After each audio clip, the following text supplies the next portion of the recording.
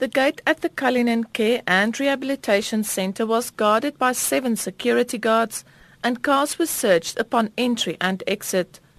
In the past, you could gain access without an appointment, but now no one is allowed entry without proof of an appointment, and especially not the media. What you want? I want to go speak to the management. I'm from SABC Radio News. Oh, SABC? Yes. You can't hear. Yeah, sorry. Also, you can return back. The centre is located in the veld outside the picturesque diamond mining town of Cullinan, northeast of Pretoria. Their closest neighbour is the Zonderwater Correctional Facility. It seems like a perfect place for a person with mental problems to live, but according to the Health Ombudsman, Professor Melagopuru Makgoba, the opposite was true. This is one of the four NGOs where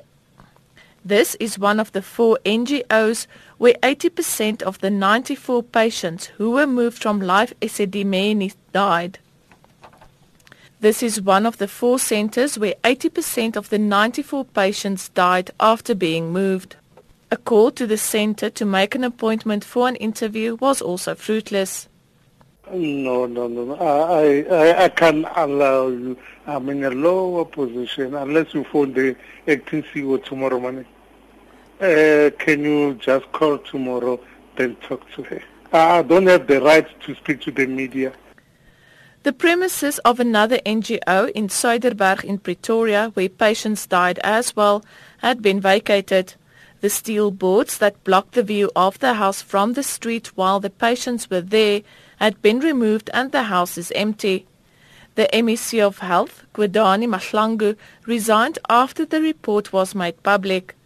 The EFF has laid criminal charges against her and other organizations are also calling for her to face the music. I am Leila Magnus in Pretoria.